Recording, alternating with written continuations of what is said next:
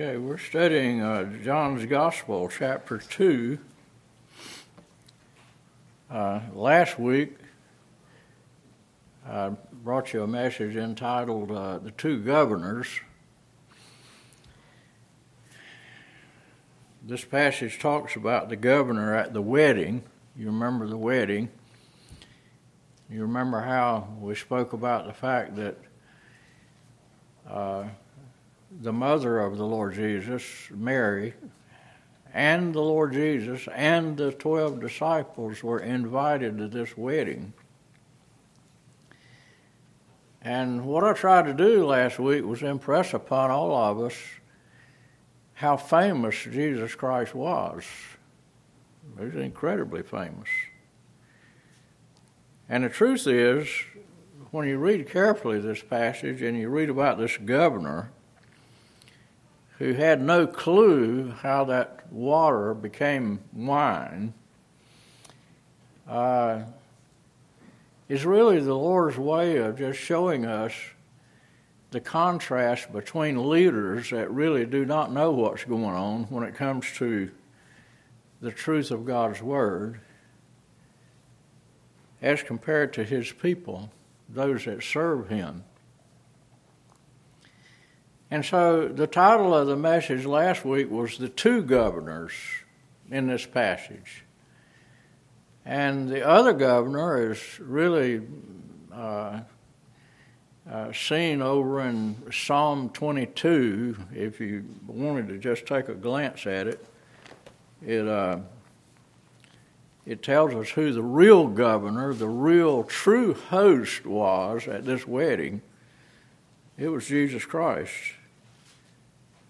Because in Psalm 22 and verse 28 it says, "For the kingdom is the Lord's, and He is the governor among the nations." He's the governor among the nations. And so it's a mistake to read this chapter and not realize something about the two governors and the contrast between the two. So that's the first thing that we wanted to pay attention to. And again, the second thing was the fame of the Lord Jesus. And we looked at just a number of things where this is emphasized, where great multitudes followed Him everywhere. And His fame was not just during the 3.5 years that He actually ministered. He began to be famous when He was 12 years old.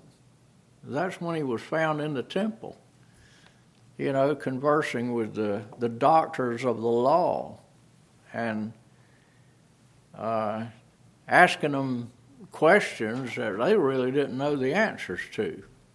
And so He was not only asking questions, not because He didn't know, but He was asking questions because you got to be pretty smart to ask the questions that matter.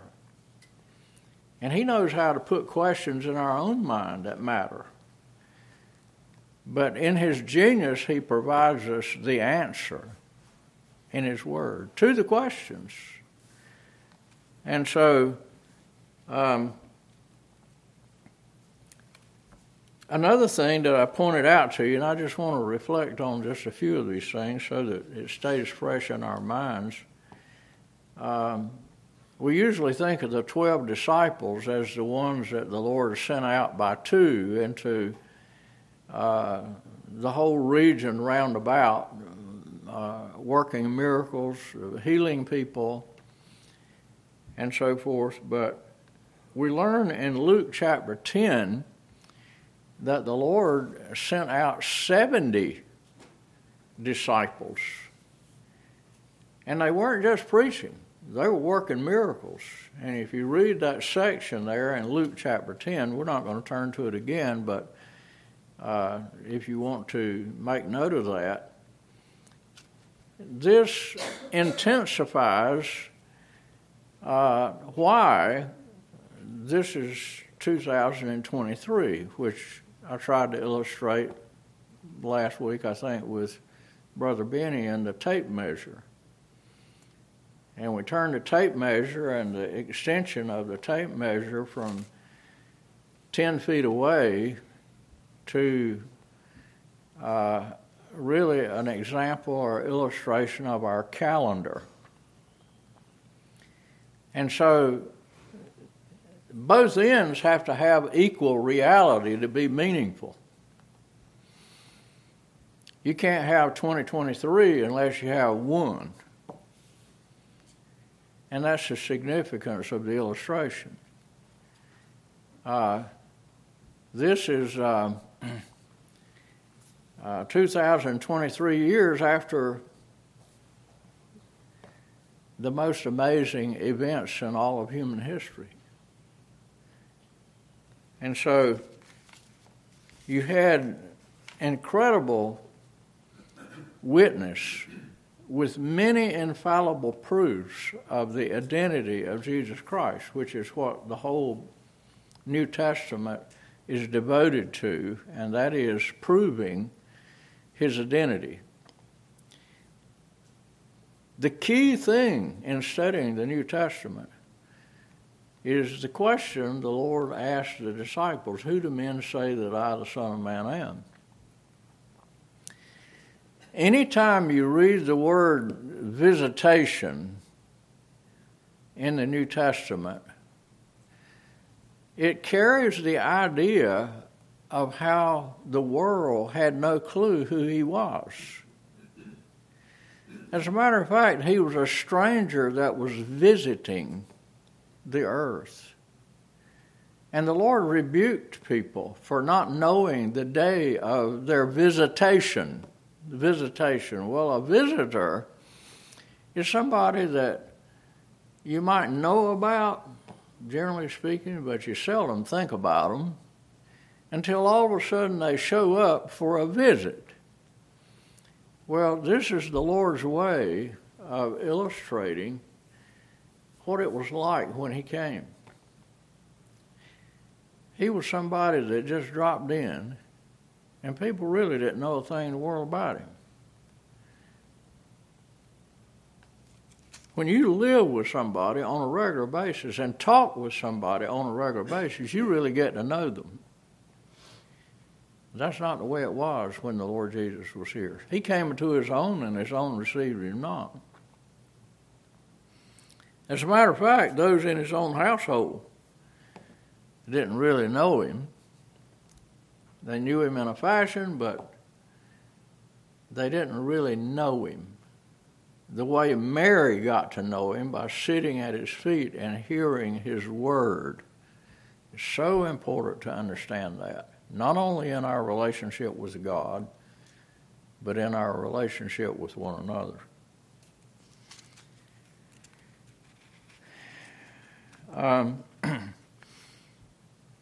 To further emphasize this point of the fame of Jesus Christ and the importance of this, so that we can understand that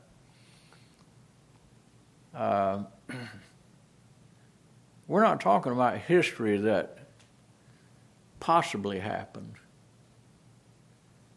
We're talking about history that most certainly happened. Absolutely, it happened. Exactly the way it's recorded. And the Apostle Paul, when he was standing before Festus and Agrippa, the Apostle Paul made the statement that none of these things or those things are hidden from him, speaking to Festus, Agrippa in the same audience of the sound of his voice. And then he says, for this thing was not done in a corner. That is a profoundly important statement. And the reason is because even nailed over the head of the Lord Jesus, in Hebrew, Greek, and Latin, This is the King of the Jews. The King of the Jews. Why would the Lord inspire in His Word that it was written and it was nailed up over the head of the Lord Jesus in Hebrew and Greek and Latin? It's because the whole world knew that this thing was not done in a corner. What happened? He was crucified in broad open daylight on a hill at the most festive time in Jewish culture, which is the Passover. Hundreds of thousands of people knew all about it. And I'm telling you, it's these kinds of thoughts that are so important in realizing that God, who created a boundless creation with no borders whatsoever,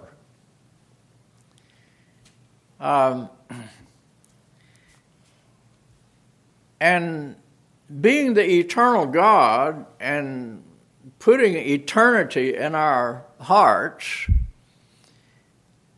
how do you find a midpoint to eternity when it comes to place or when it comes to time? How do you look at eternity, something that has no borders on either end? Where's the middle of it? Well, we don't know. If time is eternal, if God lives in the eternal present, then is there a middle? How do we, with our earthly minds, function without a reference point?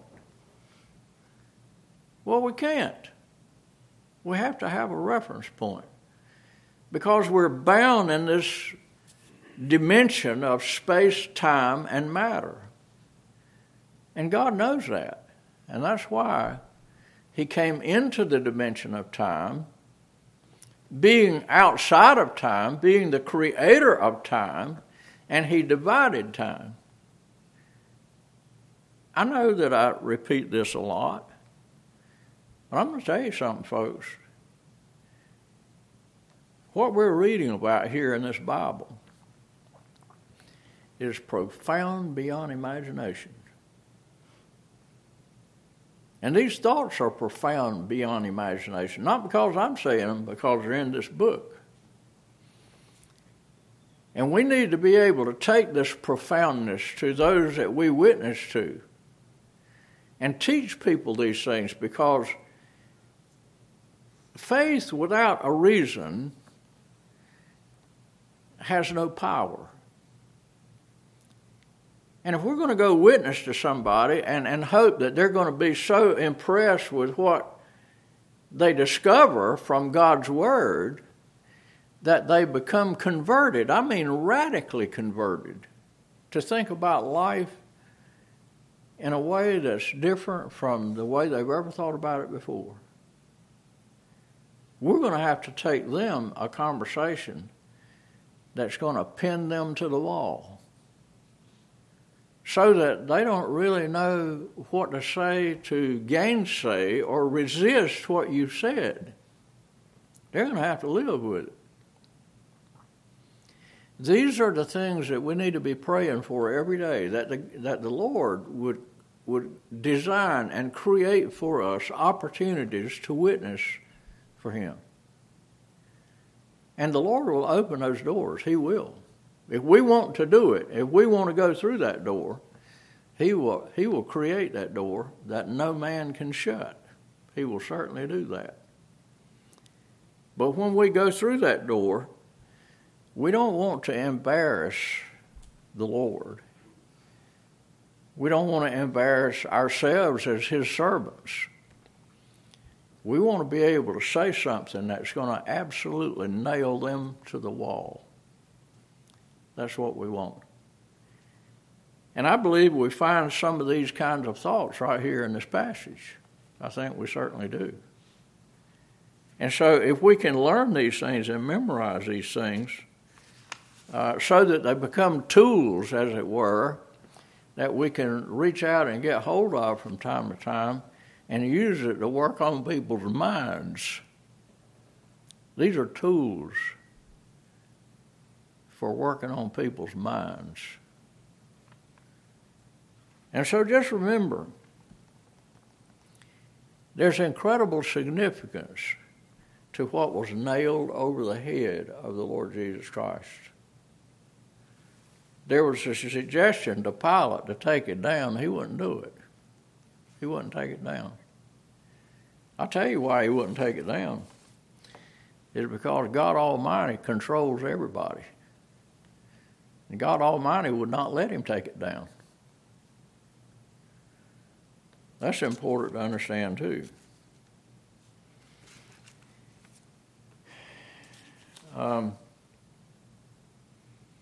The only other thing I want to mention is John's Gospel, chapter 21, and the very last verse. It's a profoundly important verse. Let's look at it, as a matter of fact. Once again, I think we did last week, but let's put our eyes on it, because I'm telling you, this is one profound statement right here that again gives us so much more emphasis on how famous Jesus Christ was and how well he was known.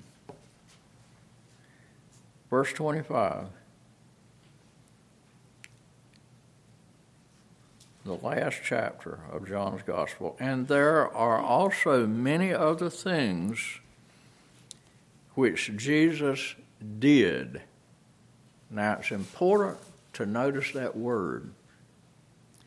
You ought to draw a circle around the word did, and here's the reason. It's because it carries the idea of something that happened. Something that happened. The truth happens. A lie does not happen. And that's how you're supposed to think about it. The truth is what happens. When something happens, you can't make it unhappen because it's already happened. It's now engraven in time and history in a way that it cannot be removed because it happened. If you punch somebody in the mouth, if you pull the trigger on the gun and shoot somebody, that's something that has happened, and you cannot make it unhappen. It has happened. And that's the force of that word did. It's a powerful word. He says, the which, if they should be written, every one of the things that he did, I suppose that even the world itself could not contain the books that should be written. That, to me, is one amazing statement. I can't tell you how many times I've looked at that and just sat back in my chair and just tried to let it sink in what the Lord is saying.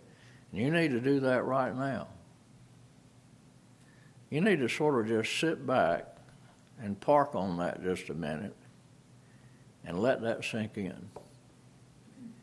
That the world, with all the space that there is in the world, with our knowledge of the hundreds of millions and billions of books that are in libraries all over this world, that is a drop in the bucket of what it would take to fill the world with the books that should be written of all that he what? Did. I'm telling you folks, the fame of Jesus Christ is beyond imagination. It is beyond imagination. And the reason it is like this is because God can see the future. He can see faces burning in hell right now. Now, I don't know quite how to handle what I'm saying to you right now, but I've got a sort of a little bit of a grip on it. Because somehow or other, the Lord can see the end of everybody's free will choice as to whether they're going to receive Him or not receive Him. But can you imagine, just thinking about it from the human standpoint, if you see somebody that you love fixing to do something tragic, where all of a sudden they're going to either lose their arms or possibly fall out of a real tall tree or a building or a scaffold they're standing on, and you see something fixing to happen, and you so much do not want it to happen because you love them. And they're so close to you. They're precious to you. Or you see somebody flying down the highway that you care about, maybe your own child, flying down the highway in a car, not paying attention. Sometimes our children do that, and they pull out the cell phone for whatever reason, and they're flying down the highway 60 miles an hour, having no idea how quickly they can leave the road and get killed or kill somebody else. And if we at home could see that precious child of ours going down the highway, getting ready to answer that phone, if we could actually see it, we would like to just shout at them and say, "Don't answer the phone. Don't answer the phone. You're fixing to lose your life." This is what the Lord is really telling us concerning His foreknowledge. He can see tragedy fixing to happen. He can see the faces burning in hell forever with no possibility of escape. But He would nevertheless go to the cross of Calvary and die for the sins of the whole world, because He was not willing that any should perish, but all come to repentance. The Lord is a very emotional God. He weeps. He has sorrow. And it's all over the pages of His Word. And it's so important for us to understand why at that first century He did so many things to prove that He was the Savior of the world. Just like John the Baptist said, "Behold the Lamb of God that taketh away the sin of the world." And He comes into this world and He sees people, as we're going to see in this second chapter and the verses that follow. The tragedy of the human mind and its puny understanding of everything. What do we know? Nothing. And the Lord comes into this world knowing everything. Everything. Able to do anything. Even save us from the most horrible future. And He would go to the cross, and for the joy set before Him, He would endure the cross, despising the shame, so that we could be saved. And so, why wouldn't it be the case that He would provide so much evidence that the world could not contain the books that really could be written? The word is should, but that carries the same idea as could be written of all that He did. That's a lot of evidence, folks. A lot of evidence. Think about it. Think about how much evidence that is.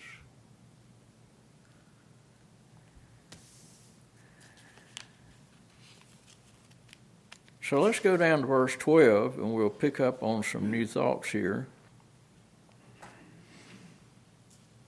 After this, after the wedding at Cana, where he turns the water into wine, which is a symbol of joy in Scripture. That's what it symbolizes, is joy. The wedding is a type of how much the Lord loves us. As we see symbolized in marriage, when we finally find that person that we want to live with for the rest of our life and no one else, just that person. When the Lord created us in His image, when He died upon the cross, if you're not careful, you'll lose the impact of God's love for the individual by thinking about the world collectively. Because when you're in a big crowd, you're not the focus. But the Lord has written the Bible in such a way that we're to learn that He is so big, so infinite in His understanding. He's omniscient. And His omniscience is such that He can put total focus upon you and everybody else in the whole world at the same time. As though you were the only one on the earth, the only person on the earth. The only one that He would go to the cross of Calvary and die for. That's how big God is. We spent some time trying to look at the largeness of God. And we'll touch on that a little bit more in just a minute. But you remember when David wanted to build him a house, and the Lord tells him, you can't build me a house. How can you build me a house? The heaven of heavens cannot contain me. How can you build me a house?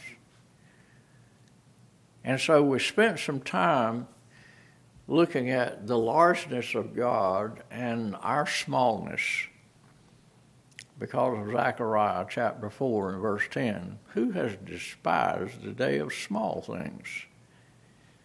Well, God doesn't despise this day of small things because He can put His infinite understanding and all the attributes that He has, His omnipresence, His power, on one person. But He can do it on every particular that He's ever created. So much so that He knows every hair on your head, every blade of grass, every atom,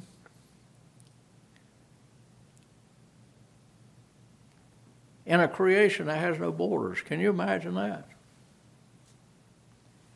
Do we really even begin to understand what omniscience is?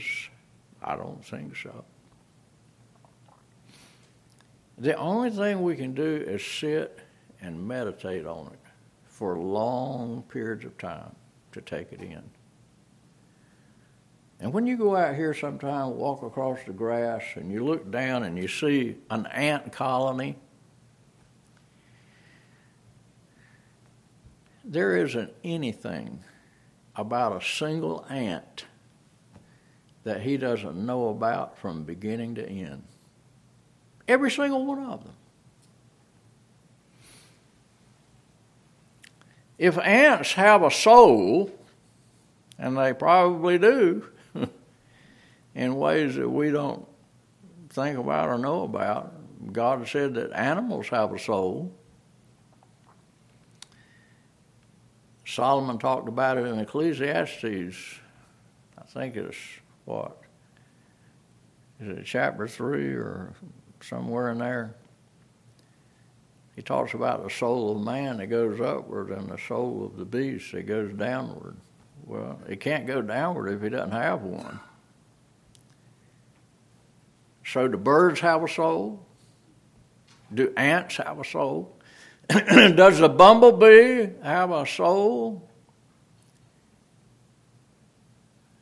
Does God love the bumblebee? How big is God? Well, he's big enough that as far as you are concerned, sitting out here in this church today, in his mind, you're the only one here. And he's that big. And everything that he did that we read about in this book, he did for you alone.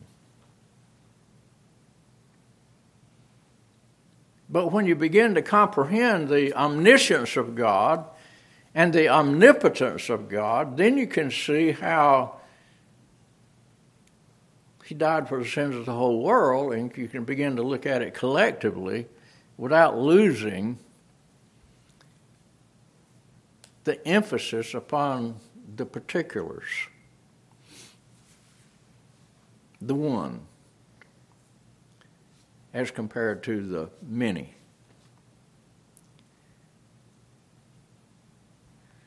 This is how we need to think about these things.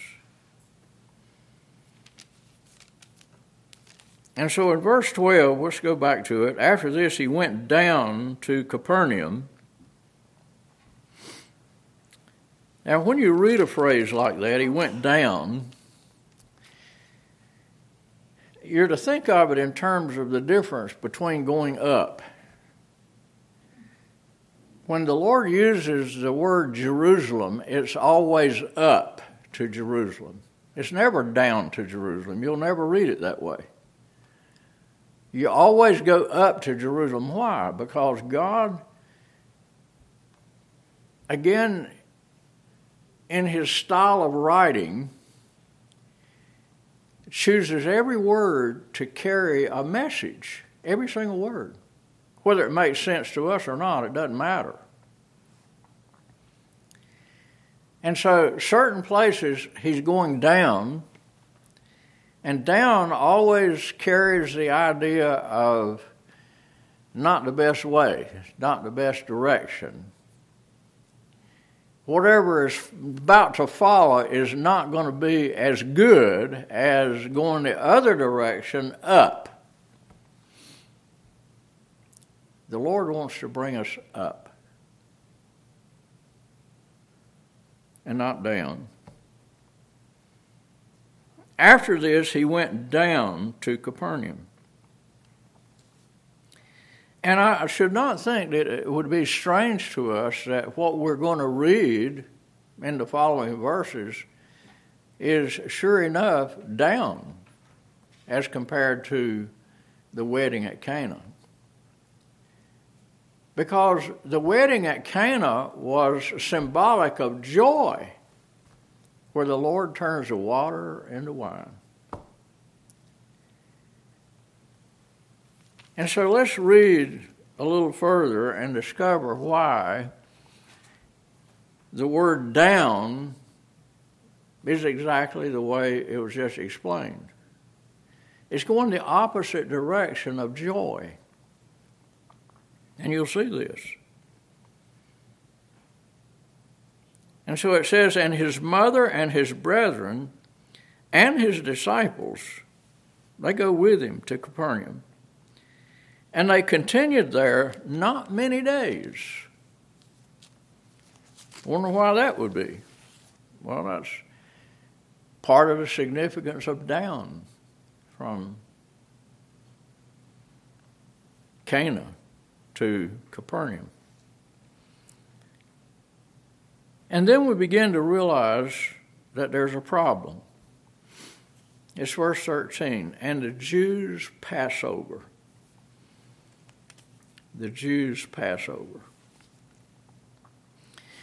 Well, that's a problem. because the Passover had been changed from the Lord's Passover to the Jews' Passover. There's a difference.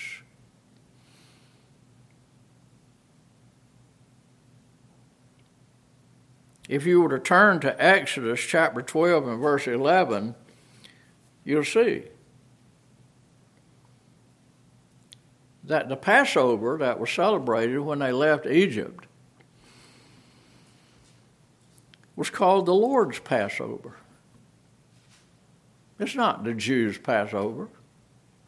It's not our Passover. It was his Passover. And so Exodus chapter 12 and verse 11 gives you a contrast to this language. And so the Lord is showing us why this journey from Cana to Capernaum is down. It's down the wrong way. The people down there are doing wrong. They're thinking wrong. Have you ever thought much about what the word Passover means? Well, if you stayed over there in Exodus chapter 12, in verse 23, it actually teaches you what Passover actually represented. Well, what it actually represents in that 23rd verse of the 12th chapter is the fact that God's wrath was positioned to be poured out not only upon the Egyptians, but on the Jews, with the exception of those who had the blood put on the posts, the doorposts, the overhead, and the side posts of the entrance of the door of their home. And if they did not have that blood applied to that door of their home, if they had not entered the door, and the door was a symbol of the door that we read about in John's Gospel, when he said, I am the door. That door meant something to them in their home. It meant Jesus Christ. And they had passed through the blood. And they had the precious hope of eternal life because they did. They applied the blood. And so it tells us in verse 23 that the Lord's wrath would pass over and the destroyer would not come into that house where the blood was applied. That's an Old Testament teaching on the significance of the door, which is Jesus Christ, and the blood that he would shed, that if they would just choose with their free will to do what he said to do and apply the blood, then they could be saved. And like it was the case with the Philippian jailer, what must I do to be saved? And Paul tells him to believe on the Lord Jesus Christ, and thou shalt be saved, and thy house. And everybody that's in that house that believes what you as a leader teach your children to believe. And if they believe it, they'll be saved. So the Passover that we're reading about here, the Jews' Passover, was a puny little finite mind trying to figure out, okay, I believe there's a God in heaven, but I believe if he's truly a loving God, it would be virtually impossible for him to not love me because I am a lovable person.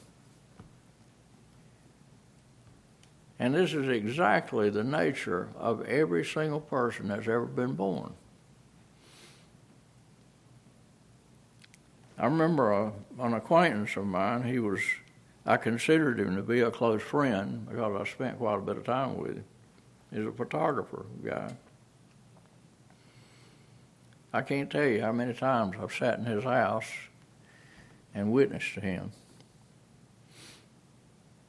And the last time that I sat down with him and talked to him, he had beer cans all over the place. Smoked, was a chain smoker. And I would go over there, and sometimes I couldn't hardly breathe to be a testimony to him. But I was trying to witness to him because he was not doing real well, health-wise. And I tried to witness to him, and I finally got to that point where I was, you come to a point where a person's got to face truth. Why do we need to be saved? Do we have a problem? You're mighty right. We got a problem. Anytime the word Savior is mentioned in the Bible, you got somebody that's in bad trouble.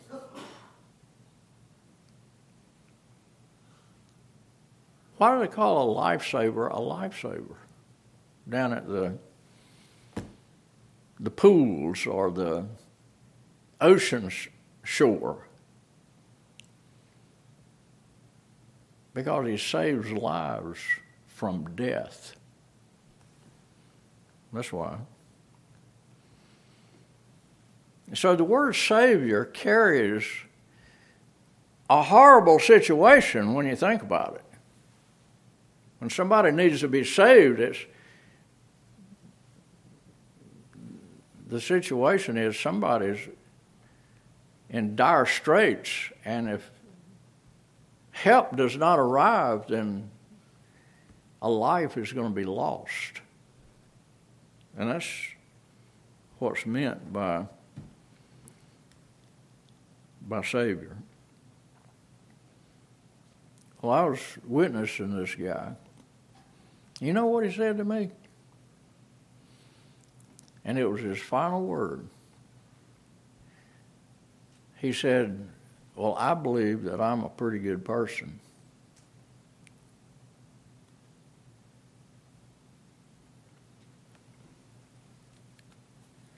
And that was it.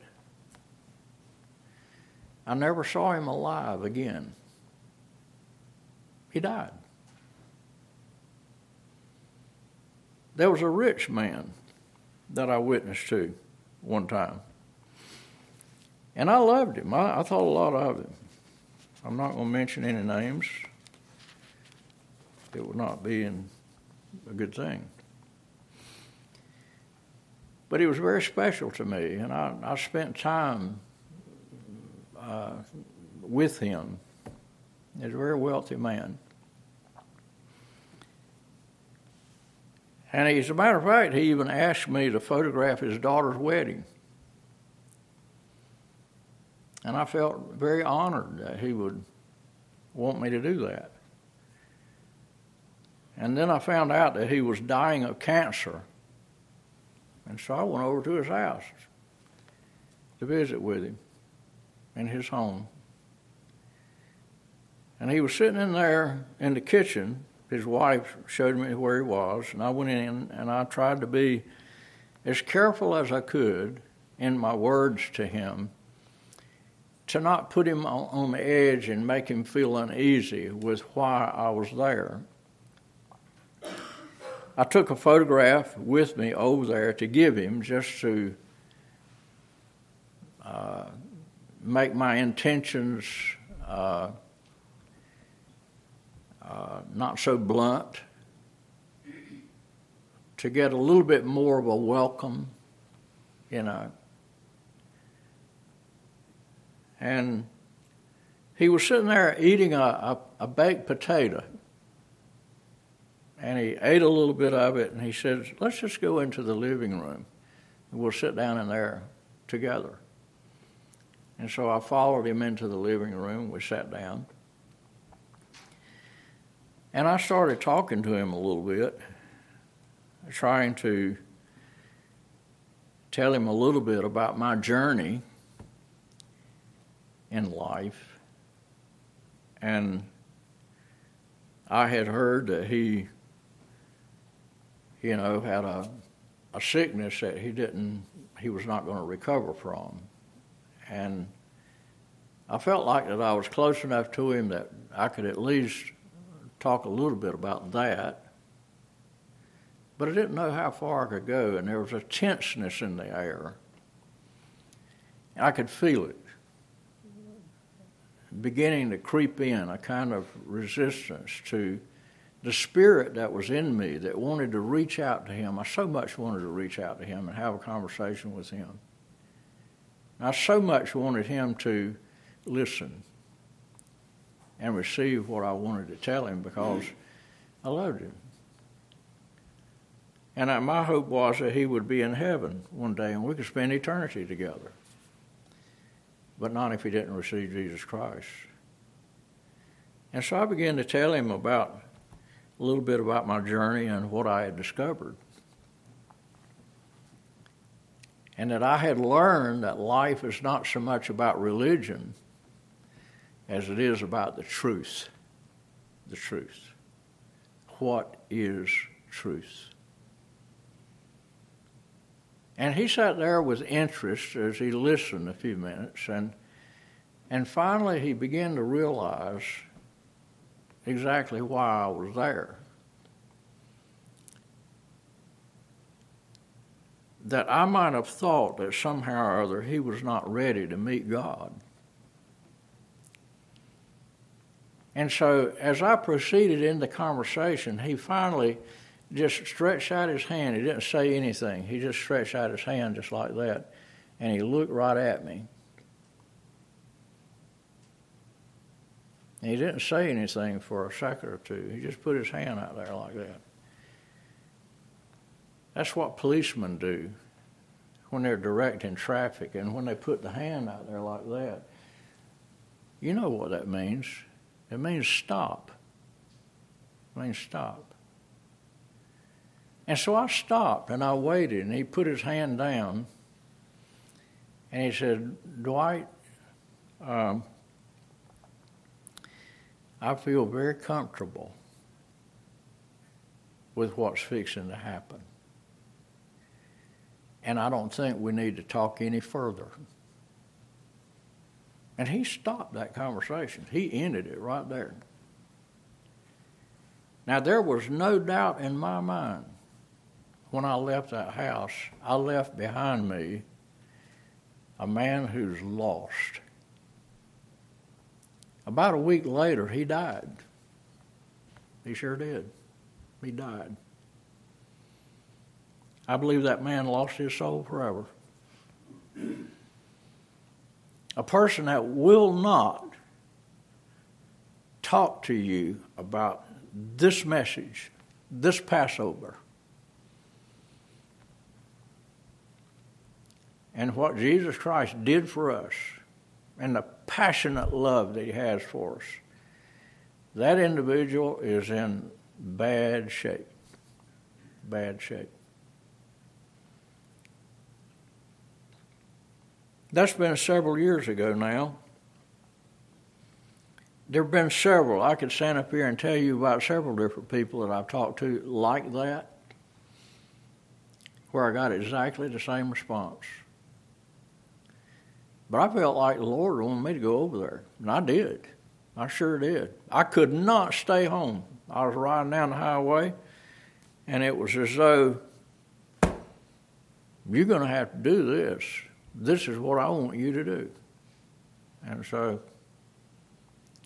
I went over there. I sure did.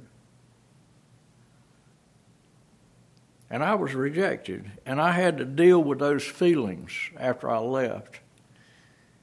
I've never felt so low in all my life.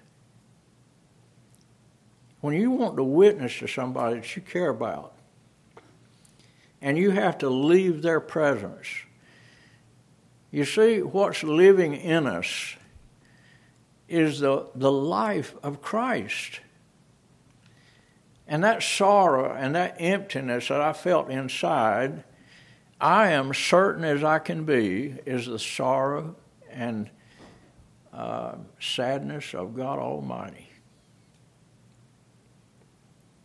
And I believe that man one day is going to stand before God, and he's going to tell him how he personally went to visit him a week before he died. And he went to visit him in his servant. In his servant. That's right. When the Ethiopian eunuch was in that buggy, God Almighty went to visit him. It was not Philip. It was God Almighty who knew the particulars. He knew the individual. He knew all about that man. Just like the Lord knew the woman at the well. I must needs go to Samaria. And off he went. For what? The world? No. One woman. A despised Samaritan. And the Lord loved her. Sure did. And he went down there and saved her soul. Sure did. And she became a tremendous testimony. Well, anyway, back to John chapter 2, verse 13, the Jews' Passover. The Jews' Passover. This was not the Lord's Passover now, because you see, they had turned the temple into a house of merchandise. What was important to them was money. The Lord described this in Matthew chapter 6 and verse 24. God or mammon is one or the other. You're going to worship one of the two. You can't have two masters. You're going to have one or the other. It's going to be me or it's going to be mammon. I can remember a time that I didn't understand why the Lord said, you're going to worship mammon. That didn't make sense to me until one day it dawned on me exactly what it meant. And so I'll repeat myself if you remember what I've said about it already. Mammon is money which enables the human will to be done. And so the focus is not really the money. The focus is the age-long contest between the will of man versus the will of God. And that's what mammon symbolizes. Money, it destroys people. It'll destroy you quicker than anything else in the world. And there are people who get out of the will of God, who profess to know the Lord, but they get out of the will of God. They go places for a job, and the Lord Jesus becomes secondary to the money. They'd rather have the money than they had to have fellowship with the Lord and be where the convicting power of the Holy Spirit tells them that they need to be. Folks, when we leave this world, we're not going to take that dollar bill with us. And when somebody puts you in the box, you can't be trusting your will and what you want. Balaam wanted to die the death of the righteous. But he died and went to hell. And it was all over money. For reward, he wanted to curse the children of Israel. For reward. For money. But he couldn't do it. He couldn't curse them. But he wanted to. And Balaam said, I want to die the death of the righteous, but he didn't. At some point in life, we have to decide which side we're really on. Are we on the Lord's side? Or are we on the side of what we want more than anything else? I'm going to tell you something, folks. That is a disastrous choice to make. We need to totally surrender to the Lord and His will for our. Wow, I didn't realize time was gone. I get to thinking about these things, I lose sense of time. We'll come back next week and we'll pick up here. If you'll read in advance, you'll discover why it was down, not up. Benny dismisses, brother. Father, we do thank you for your many blessings. We thank you so much for your word and the expository example that you've shown us this morning in it. We pray that you would help us to be able to take these things and use them in our daily lives and to understand that the true love that you have for us, and especially those that are lost. We just pray your blessing to help us to be a witness and testimony to those that do not know. And there's so many that are there. We pray that you would help us to honor you. We pray these things in Jesus' name. Amen. Amen.